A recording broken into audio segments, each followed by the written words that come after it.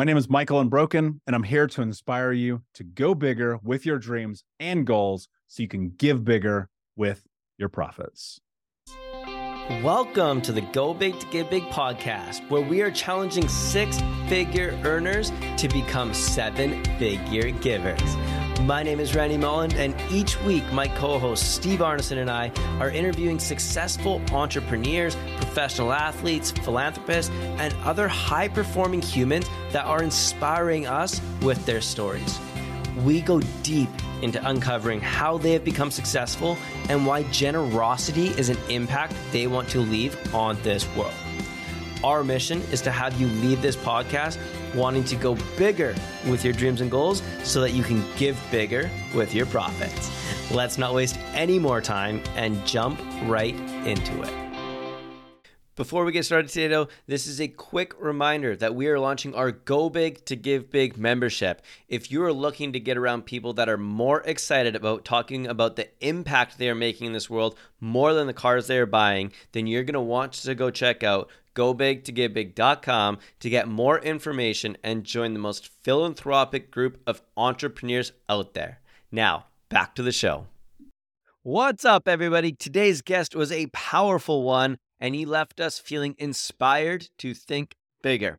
Michael Anthony, also referred to as Michael Unbroken, has one of the most powerful stories I have ever heard. From being addicted to drugs, overweight, and broken, to building a super successful company that is helping trauma survivors become unbroken.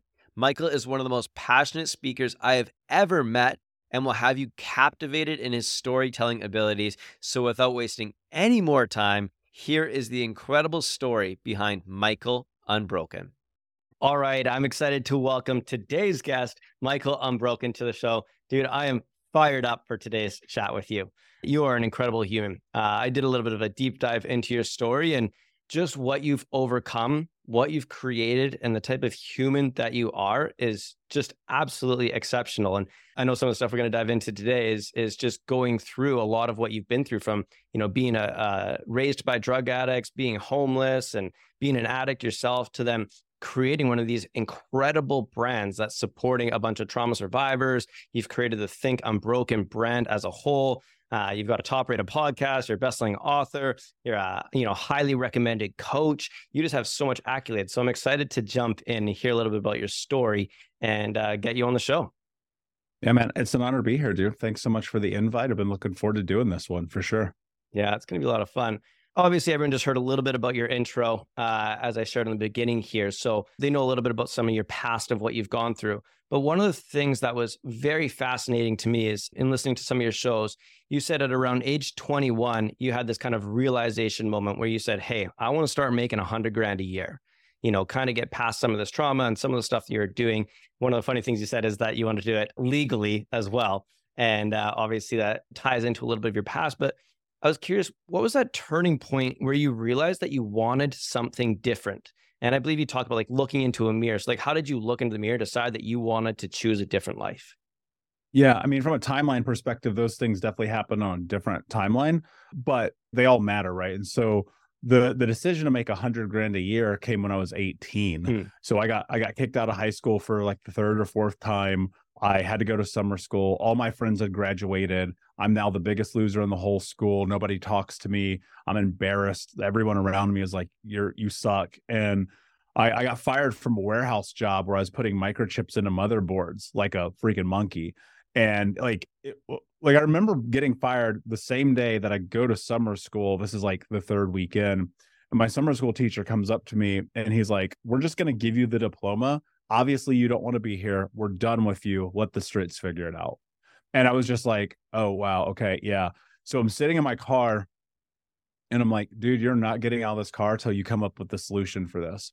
Poverty, homelessness, abuse. You're going to figure this out. And the thing that came to mind, which at 18 years old made sense, was money, because it's the one thing we never had. We were always getting evicted. I lived over 30 different families as a kid. Our cars were always getting repossessed. There was always an eviction notice. Our water got turned off. Dude, I used to have to steal food like literally had to steal food to survive. And I grew up in Indianapolis, in America, the greatest freaking country in the world. And we were that poor because of my mother and stepfather's addictions and lack of education, just to be frank. They didn't know how to make money. They didn't know how to spend money. And so I made that declaration about 100 grand a year legally by the time I'm 21, Right. because at that point I'd been in handcuffs more times than I can count. I have family in prison for life, like literally to this day. And my 3 childhood best friends have been murdered. I mean, like, I knew where I was going, bro. So I just made that declaration. But to be honest, man, I just didn't have a lot of clarity about it. It was like, make the money legally. I worked at a fast food joint and became a leader and a general manager in training. And I had 52 people under me. And then I popped to this place and then that place. And it still wasn't getting done. And then in August, September, right before I turned 21, I landed a job with a Fortune 10 company. One that everyone in America knows. Most of them use them more frequently than you even believe. And I made my first check for $10,000. By the time I was 26, I made almost $1 million. But dude, I was 350 pounds, smoking 2 packs a day, drinking myself to sleep, high from the moment I woke up to the moment I went to bed, cheating on my girlfriend, $50,000 in debt. My car got repoed, and my little brother said, never talk to me again. You're not my brother. And so having goals without clarity is very, very dangerous. And I learned that the hard way. That mirror moment came by proxy of all of this because I'm at rock bottom, man. And this is like the 10,000th straw, right? Here's what happened. Basically, I'm laying in bed. It's like first thing in the morning. Keep in mind, I'm fucking 350 pounds. I'm eating chocolate cake, smoking a joint, and watching the CrossFit Games. And it's like, okay, dude, hold on. What are you really doing here? Right. And I pulled myself up. I went and looked at myself in the bathroom mirror. And man, look, I'll give a little caveat to what I'm about to say. Most people are not going to get any benefit out of what I did next. However, I grew up in chaos and torment and hell. And most people are like, especially in my industry, right? Because I'm like the trauma coach guy, which I get, but I'm also the real guy. Like, I'm only going to ever tell the truth. And so I'm looking in the mirror. I'm like, dude, you're a fucking loser. You suck. You did this. Stop being a victim. Stop blaming the world. Get your shit together. And it was like, dude, it fired me up. And as I was like having that moment, I remember being 8 years old and the water company had come, turned our water off. I mean, again, we were that poor. And my mom was like, go across the street to the neighbor's house and get water, but don't tell them. So I'm 8 years old. I go in the backyard. I get this little blue bucket, walk across the street to our neighbor's house. And for the first time, I stole water. And I remember being like, when I'm a grown up, this will not be my life. And so on paper, you would look at my life and be like, damn, this dude's got it all. Smoking hot girlfriend, $85,000 car, all the Sean John suits and Jordans anybody could ever want. And yet in real life, my life was a disaster. And as I looked in the mirror and I'm having this conversation with myself, I asked myself, what are you willing to do to have the life that you want to have? And the answer was no excuses, just results. And that was 13 years ago. Wow. Incredible, man. I can imagine what you've been through as a kid and the trauma you've had to overcome. So walk us through now. You make that decision and you say, hey, I want to be a different person. I want to be a different human. What are the next steps that you took then? How do you make that transition from where you were to becoming Michael Unbroken? Dude, I was the greatest liar of all time. And when you grow up in a traumatic household, and a lot of kids get this, right? So many people have had adverse child experiences. And it's like in my home, telling the truth was the most dangerous thing you could ever do. The fastest way for me to get my head thrown into a wall, to get starved, to get beaten, to get belittled, whatever, is to like honor my wants, my needs, my interests, my truth. And so as an autonomic response to those stressors, the brain's making meaning of these situations and these experiences. And it's saying, every time I tell the truth, I get hurt. So I'm going to stop. And that's what I did. And I became an amazing liar, like top 3 all time. And I look at that and I go, okay, so I'm 26. My life is basically a disaster. Dude, I'm having 5 panic attacks a day at this point. because think about the pressure of trying to keep all these lies in check. And it was something I just always done. Don't tell the truth at school. Don't tell the truth to the cops when they come over. Don't tell the truth to family members. And so now I'm in this position where it's like, okay, all this lying is the reason I'm in this situation. And most people who come from traumatic backgrounds are great liars because they have to be, not because we want to be. There's nothing more that I would want less than to be a great liar. I think it's nonsense. I think it's fucking out of character. I think it's out of integrity. It sucks. And, you know, I'm balancing all these multiple lives. It's like I'm like 9 different people every single day. Part of it is codependency too, right? I'll do anything for you to like me, Randy. I don't care what it is. I don't care. Just like me for 5 seconds. My mom didn't like me. My dad didn't like me. My stepdad didn't like me. My teachers didn't like me. The community didn't like me. I had no friends. When I was 12 years old, nobody came to my birthday party. Like, you know, this is real shit. And so now I'm like 26 and I'm like, all right, dude, you got to stop lying. This is where it starts. This is the first thing that I teach on stage, the first thing I speak on at masterminds, the first thing I talk about when I'm coaching people. Stop lying. The problem is that thing about stop lying means that you have to start telling the truth. You've never told the truth before, so you don't know how to tell the truth. And because you don't know how to tell the truth, it's terrifying because it's a new identity. And then you get stuck and you're like, I wanted to tell the truth, but I couldn't. Like the words wouldn't come out of my mouth because I was so terrified of the ramifications. And what I always try to tell my clients is like, we're so tied into these ideations, these ideals, these entrapments, embodiments, and enmeshments of childhood where we go, I have to do that so I'm safe. And what I try to teach people is you're not a child anymore. And that's really hard, man. It's really hard because you have to face all of the most horrific things you've ever done. And none of us are impervious to this. We've all done tremendously awfulsome things. Now, the levels of awful will probably depend on who you are, your environment, what you come from, right? But for the most part, we've all made that mistake where if we go back in time, we change it, right? And so when I started telling the truth, I actually probably caused more chaos in my life, right? And that was for a period of time. Because what would start to happen is people would be like, you're a liar. Like, I don't want to hang out with you. Right. And I didn't have the words to articulate why I was a liar. Like, I didn't know where it came from to be deceitful, to cheat, to steal. And like, I knew why I did it as a child. It was survival. But as an adult making 150, 200 grand a year, like what planet does that make sense? It doesn't. And so it just started with that. I was like, okay, cool. If I can just tell the truth today in this moment, my life will be different. And what started to happen in that, and I would still lie, right? But what I forced myself to do, which is incredibly uncomfortable, I still do it to this day. Actually, I did it last night. And it's this, if I lie, I go, I'm sorry, I don't know why I said that. I totally just made that up. And that is just a reminder to me to stay in integrity. And what started to happen is because I was deciding to tell the truth, I was being honest in therapy. I was being honest in relationships. I was being honest in friendships. I was being honest in my career.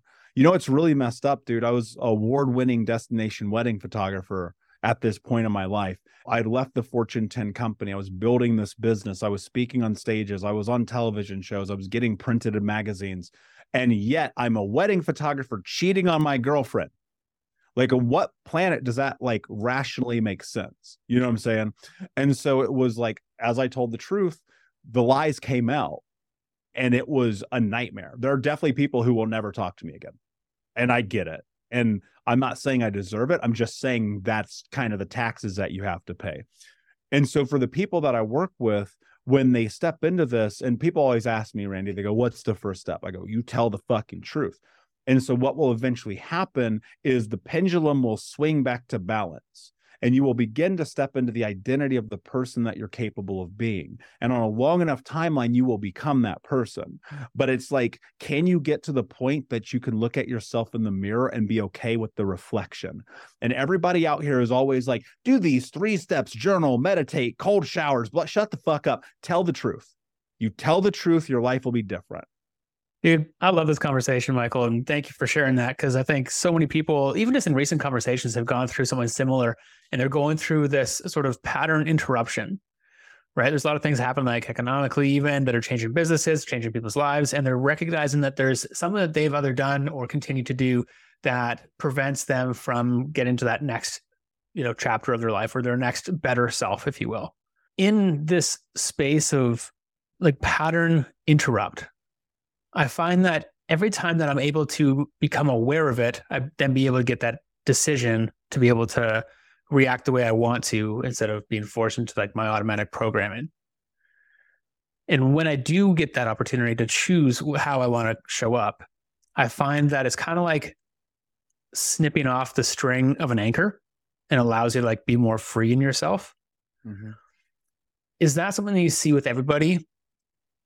Sort of part one. Part two is like, how do you go around this like articulation piece of change? I think that's the piece that so many people sort of fumble through.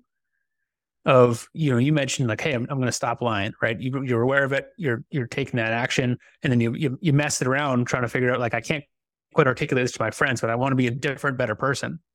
How do you like put yourself back in that state? What would you say to that person now, with the information that you have today on how to get through this part of your life to, go bigger into who you want to become? Yeah, I think everything is only explainable in retrospect, Damn. And so I think I get where you're going with it, but like, if you would have asked me in the moment why I chose the path of honesty, I have no idea. It just seemed like the most reasonable thing, right? All right, I'll put it this way, Steve. There are things in our journey that keep us awake at night, like in a literal sense, where there's pressure in your mind. It is your physiological response to the environment that you're in and the decisions that you are or are not making that keep you awake. It could be anything, dude. It could be like leaving the relationship, or starting the business, or telling people about the offer or the charity, or like whatever, like that thing that you need to do. We put it off, we put it off, we put it off, we put it off, we put it off. And every night we're like, man, I'm so restless, I can't sleep. I'm like, yeah, I wonder why. And it's like, you want to change to become the person that you're capable of doing. Do the shit you say you're going to do. Like, that's the game. Stop lying, stop cheating, stop wasting money on drugs and alcohol and sex and gambling. Start doing things that bring you fulfillment and joy and happiness and a luster for life.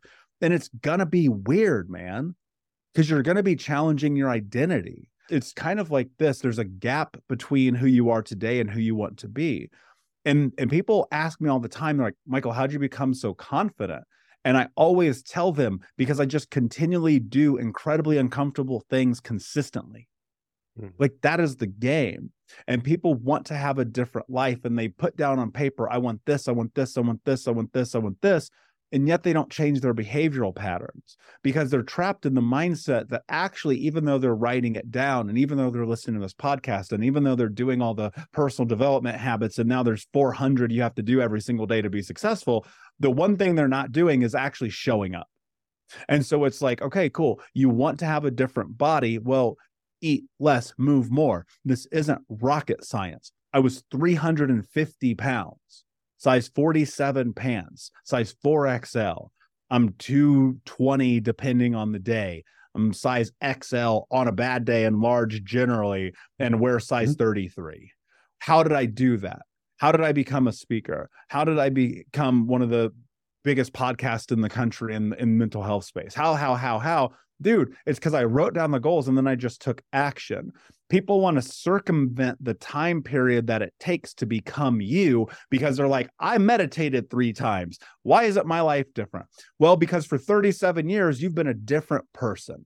And so your organism, as this physical embodiment of your spiritual self, has no idea how to be the person that you want to become. And so it reverts under stress and pressure to the old behavioral patterns for a mechanism of safety. And so as you're going through this process, and Steve, you're like on this side, like, I see myself as this. The moment you step into it, it's unknown. What do we do with the unknown? We stay away from it. This is why you build confidence in becoming you, through doing uncomfortable things with consistency. Because you know this as well as I do, there's levels to this game. So every time you become the newer version of you, you don't revert back just because you screw up, but you also don't go forward unless you continue to be uncomfortable. And that's where people get stuck, because they're like, I look at my life, I got all the things, I got the car, I got the clothes, I got the girl, I got the this, got the that. And then they're like, I hate my life. I'm going to put a gun in my mouth.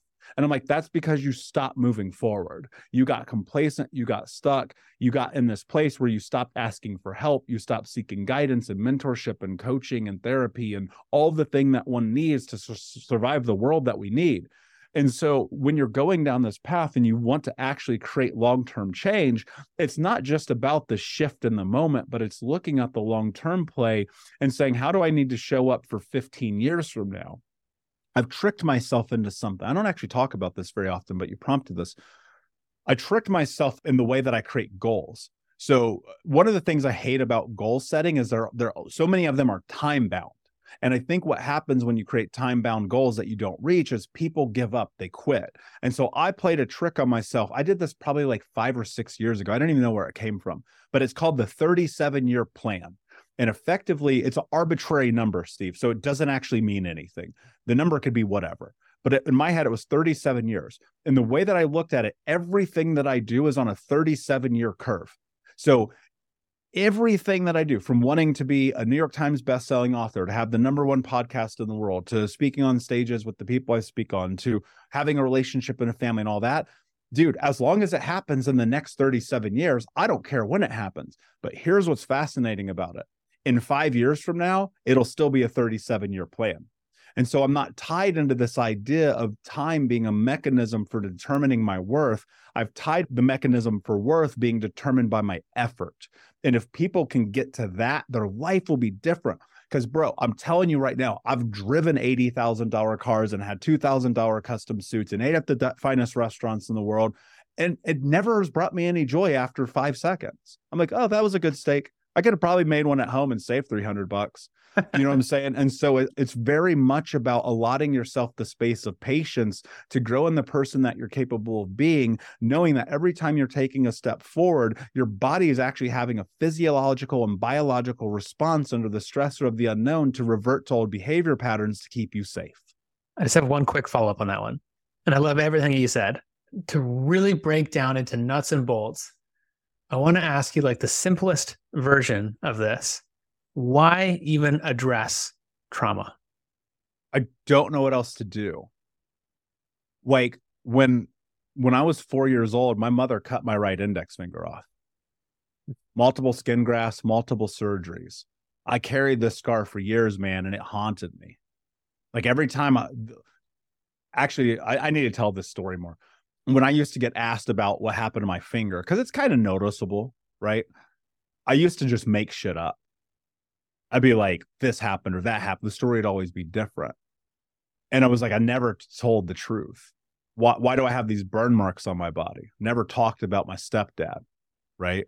Why do I have these scars on my back? Never talked about him hitting me, throwing me to the ground. And I realized one day that the very space that I was trapped in is the very thing that set me free, right? I mean, I don't want this job, dude. Like I don't. I never wanted this. I don't want to be the trauma guy, but it's an obligation. And I look at, because I led first, I look at my brother's lives. There's a picture of them that's on my counter in the other office. And I just look at it every single day. And it's like their lives are so different now because I led first. And my family's, both genetically and energetically, our destinations are differently because I led first. I didn't step into this, man. I was just writing a blog. That's all I was doing. I'm a writer first. I was just sharing information under a pseudonym. I wasn't even me, bro. This was so long ago. Like nobody knew it was me. And then I just started kind of publicly posting the stuff. And then people would be like, hey, will you help me? And I was like, no, absolutely not. I will not help. I don't even know what the fuck I'm doing, man. Why would I help you? And then there were some people who were adamant. And I just said, all right, let's see what happens. And that was almost 8 years ago, man. You know, trauma is such a hard thing to access, right? People have buried it so far down, they don't want to deal with it. So they start telling a bit of the truth, but they're not actually addressing the trauma that's underneath them. Kind of two things here is like, one, where do you go to unlock that trauma? By yourself, it's very hard. Where do you get the support? Some people like counseling, some people like coaching, some people like an ayahuasca retreat. What is that, where people are going? And the second is, do you think that unlocking that trauma actually changes you in a different way than just saying, I want to change? Like, does the trauma actually hold space in you that you don't even know is causing the pain? First, I'll say this. I don't even know necessarily that you have to go down this path. Like, there's some people I know, dude, they've been through some dark things and they are good. Sometimes, man, the human is a resilient thing, right? We are the ultimate adaptation machine. That is why we are the apex predator, bro. I don't care what nobody says. If there's a great white shark and there's 100 of us, we're winning, bro. Like, one-on-one, we're fucked. But like in a group, we will always win. And so, I don't know that you always have to. And we live in this very interesting part of time in society where everybody is so trauma forward. And you see this happening, especially during COVID. Suddenly, everybody was like a trauma coach. I'm like, dude, no, you're not. Just because you had some bad shit happen to you. Dude, I have over 30 trauma-informed certifications. I've spent over $250,000 in education and over 10,000 hours of study time working with people like Dr. Gabor Mate, Meryl Bouquet, Dr. Caroline Leaf, Anna Lemke, all of the people I've interviewed on the podcast, no less, and investing myself into courses and things and this and that and this and that. So like, I understand why we do it. I think it's a conversation I love that we're having, but ultimately it's, I think it's kind of Pandora's box, right? So do you need to do it first and foremost, which I think is a precursor to the other two questions that you asked is, I don't know, maybe. Okay, it's cool. So you decide that you do. Well, how do you really uncover this? There is a part of this in which, because the body's response to these stressors is about protection, it stuffs these events down and makes them almost impossible to uncover. And yet there are blank spots in people's memory, right? The unfortunate thing for me, and I am an outlier in this, is I remember everything. My trauma response is that I have one of the best memories of all time. Not photographic, but like damn near, man. It's really strange. And so I remember every experience, every moment. I remember the first time I tied my shoe, right? You know what I mean? Like weird stuff like that. I remember like the clothes I used to wear. I remember events and experiences. And dude, I'll remember our first conversation and the fact that we talked about what's behind you in that case, and that was like 6 weeks ago in a random 20-minute call. Some people make that stuff just disappears in their head, right? And it disappears, but it comes up in their physiology, comes up in their biology. They can't get intimate with a partner. They're so fearful of telling the truth. And they're trying to map it through and they go, I don't know why I'm stuck. And one of the things that happens that gets really dangerous about this is people will say, that's just who I am. And I'm like, every time you say that, that is the ultimate fixed mindset. And you've automatically trapped yourself in the inability to grow. And so as you're going through this and you do feel, you're like, man, there's something that has me stuck. This is my favorite thing, dude. The only time I can ever guide people in this journey, I look at myself, I'm like a Sherpa, man. And that's all I'm doing. I'm just guiding people on this journey. That's all. I'm like, you just walk behind me, we'll get there. They have to be willing to acknowledge that there's something in the way.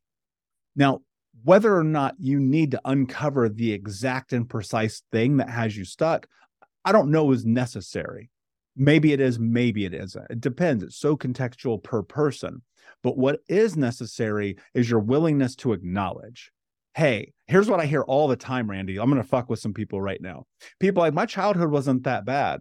But I mean, I did get molested when I was 7. My childhood wasn't that bad, but my parents got divorced and my dad used to hit my mom. My childhood wasn't that bad. I remember this one time I watched my uncle get arrested. And you're like, okay, hold on. We maybe need to think about the language we're using around this. Because you didn't get your finger cut off doesn't mean your childhood wasn't that bad. And we need to stop subjugating ourselves to less.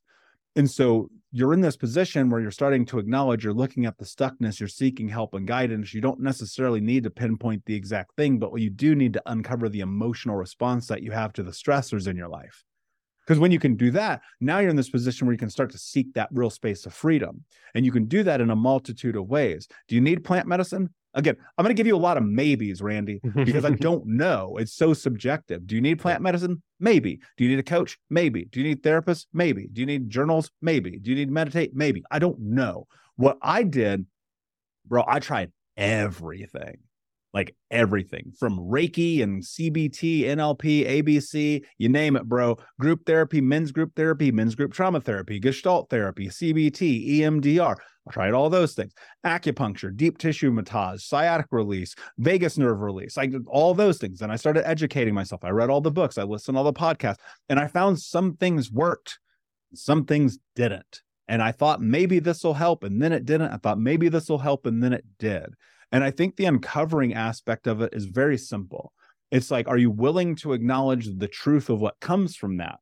Because now that you have it, because it will show itself, maybe situationally, not necessarily specifically, right? And so you're like, why am I not bonding with other human beings? Well, maybe this is why, because in third grade, you got ostracized.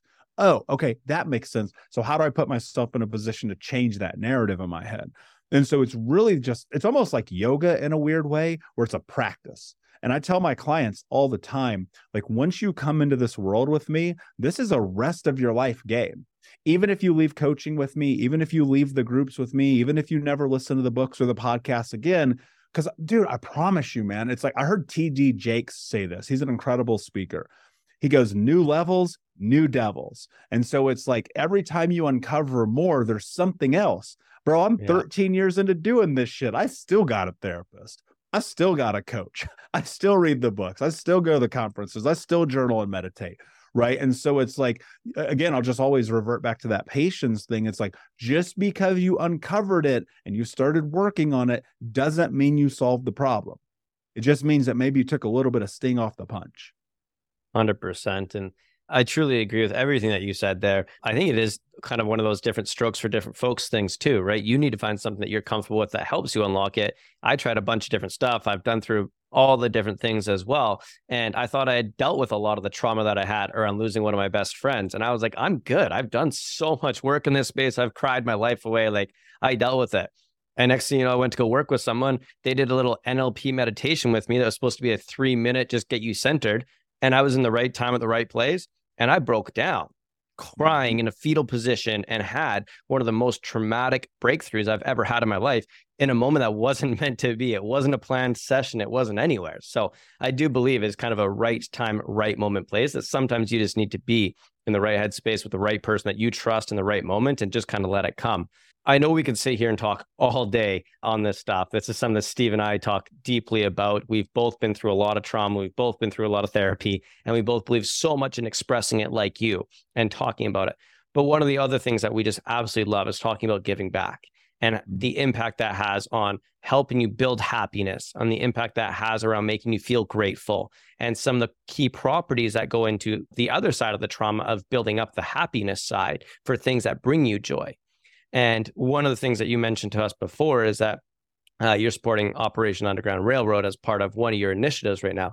I'd love for you to share that one first, and then we'll jump into a few of the other little things that you've got going on. But what started that? What made you want to donate to Operation Underground Railroad? Yeah, I mean, I didn't know it existed, but I was at Funnel Hacking Live, Russell Brunson's event, which I would argue is probably one of the coolest events you can go to. And he brought on Tim Ballard, and although it was on, I think it was on video, Tim wasn't there. And Tim was like talking about this documentary, Operation Toussaint, and talking about just saving all these children from childhood sex trafficking. And I was like, oh yeah, I'm 100% on this. And eventually I interviewed the director of that documentary, Nick Nanton. He came on Think Unbroken podcast, and just dude, the education and lack thereof we have around what's really happening in just child abuse is unbelievable. It's so under the covers.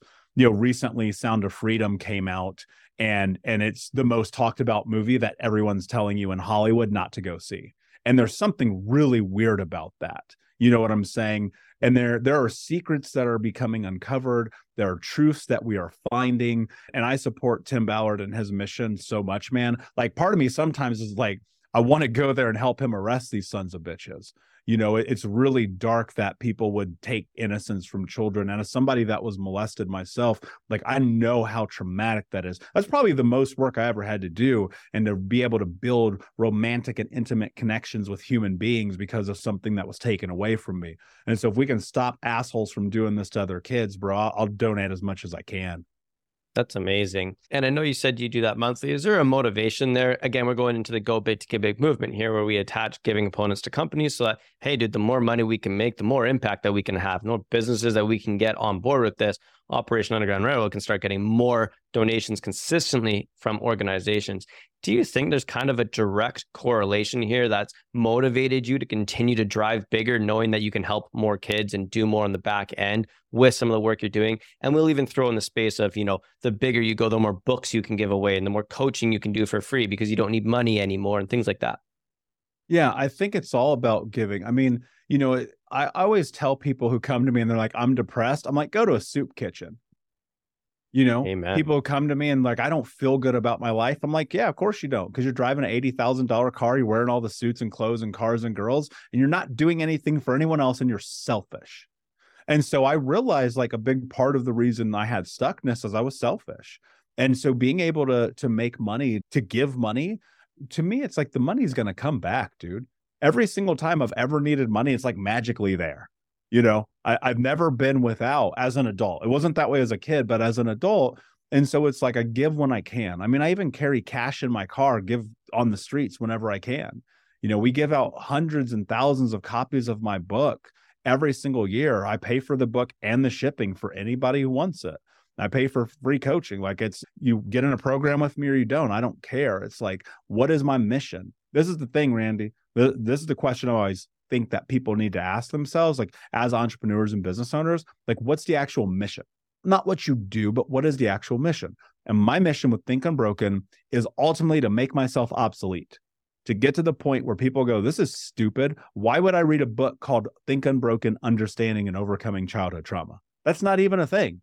Who wrote this? That guy's dumb, right? That's what I'm moving towards. And so my hope is like on a long enough timeline, I can end generational trauma through education and information, giving people the tools and resources that I have at my disposal through my own investment in self, and in turn, be able to impact the world in such a great way that energetically and genetically, I heal generations of trauma that ultimately make me obsolete. And because that's my mission, I go, well, I can't go rescue kids in Africa who are getting sex trafficked, but I can educate everyone around the world in a platform that's been listened to in 130 countries and maybe give them something that inspires them to change the way they live. That's a mission I think we can all get on board. And thank you for that mission. And I'm excited to see the progress of it, for the next 37 years and beyond. My favorite question this whole podcast, what we do with every guest here, is just giving you a moment to sort of brag on yourself and share one of your own favorite moments of your own giving. Doesn't have to be like the biggest check you ever wrote, but one of the ones that really calls to your heart and still kind of gives you goosebumps when you think about it. Here's the thing too, man. I don't think you always have to give money. I think people get caught up in that and they forget time is just as valuable of a resource. And so I went to Northwest High School, Indianapolis. And Northwest High School, actually, it's now been closed down and defunded. It was one of the worst schools in the entire country. In fact, the year I graduated, Harris Polls did a study called the Dropout Factories. My school is one of the worst countries in America. Okay. I went back to that high school. This was, it's now closed, been closed for a long time. I went back when I was 27, maybe I was 27 or 28. And I put together a group of something like 25 photographers. I got donations. I got prints. I got paper and printers and yearbook, like the whole thing. And we went and did senior portraits for every kid in that school, every single one. I led the initiative. I led the charge, because if I could do anything for those kids, what I felt like is I want to give them what I couldn't get. We couldn't afford senior portraits for me, right? We didn't have the money. And so to be able to go do that, and we took the school over for a whole day, man. Wow. You're talking about 150, 200 kids, 25 photographers, groups on groups on groups all over the school, in the courtyard, in the basketball, in the gym, in the band room, in the auditorium, everything. We started at 6:30 in the morning and we were there printing till the last drop, every single photo that night till 10 o'clock at night. And that to me was a moment I'll never forget, because it had nothing to do with anything other than showing kids that they're worth something, even though they have nothing. Oh, man. That is special. And I can only imagine those are memories of a lifetime for those kids. Some of those kids will remember that forever. And That's special, dude. Thank you for sharing that. We really appreciate it. And it's a great question. Is just so special. And it's a good way for us to lead into our final section of the podcast here. It's what we call the giving round. Just some rapid fire questions around giving back. Ready for them? Let's do it. Cool. Brag on one charity that you like. I mean, I'll go to OUR again. I think they're absolutely amazing. Pencils of Promises is phenomenal too. I love those guys dearly. Nice. What would get you more excited? Donating a $1 million check or spending a week physically helping others? Why can't I do both? You had to pick one? I don't like being put in situations of pressure, Steve. Helping people, man, because it's about human connection, dude. Right. Like honestly, but I'd rather do both. Amazing. It is a tough question. Who inspires you with their giving? Man, dude, so many people. I mean, it's incredible to watch just the way people move in the world.